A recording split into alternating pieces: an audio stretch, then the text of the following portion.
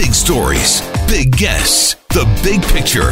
Afternoons with Rob Breckenridge. Weekdays 12:30 to 3, 770 CHQR. The allegations reported in the story are false. Well, I guess you better hope so. All the makings of a burgeoning scandal here for the Prime Minister. And we'll play for you a little bit more of what he said this morning, because it was very deliberate and very crafted in terms of the language, the specific language he used. And in a sense, then, it's not exactly a total denial of what's in the Globe and Mail.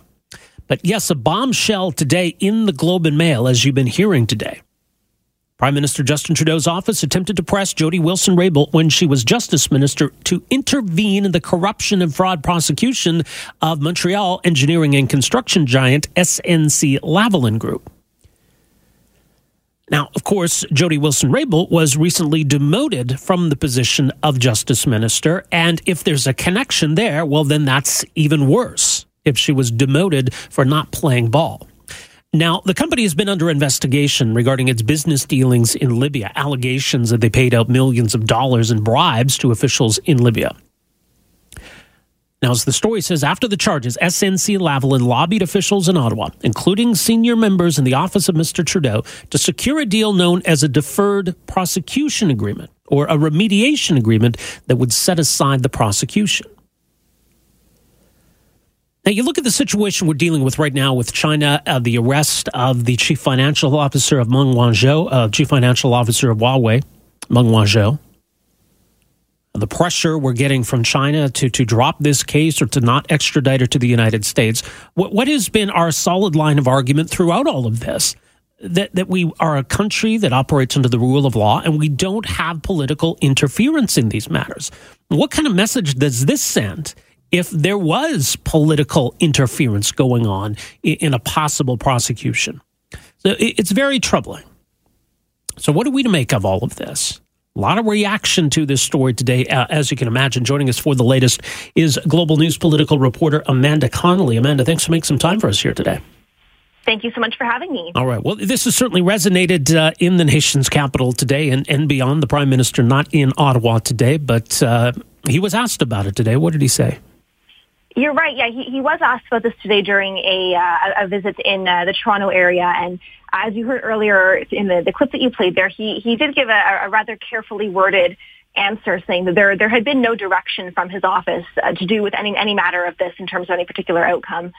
That, of course, prompted more questions from reporters. We continue to prompt more questions from the opposition today in question period, which is happening just now, about what that actually means, about why his response was worded that way, and whether there may have been any kind of broader pressure or influence that could have been applied, which is really what the article by the Globe and Mail raised the prospect of earlier today.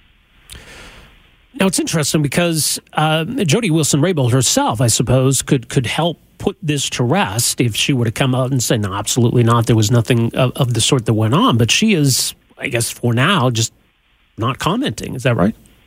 That is right. Yeah, she really is the person here who one would imagine would know whether this story is true or false. But the way that she was quoted in the Globe and Mail report, it really said that she was saying no comment, that she was stressing that her role as Attorney General at the time was to provide legal advice to the government, and that is true. Of course, she's no longer in that role, but she really did not issue any formal denial of what was being raised or what was being questioned by the Globe and Mail. And so we really are left kind of scratching our heads. And of course, the opposition members and Conservative leader Andrew Scheer have been pointing to that and saying, why not just come out and say and clear the air and give a clearer response to this? And of course, that's not what we've seen be the case so far. No, the Prime Minister was very specific in using the words direct, that no one was directed to do this. There was no direction that anybody do this.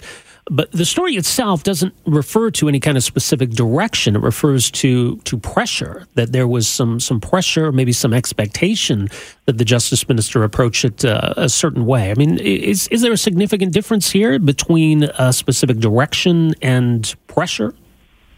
I think that really is going to be the big question moving forward here. That's certainly the question that we are all asking on Parliament Hill and in Ottawa today. And it's one that we're hearing throughout question period from parliamentarians as well.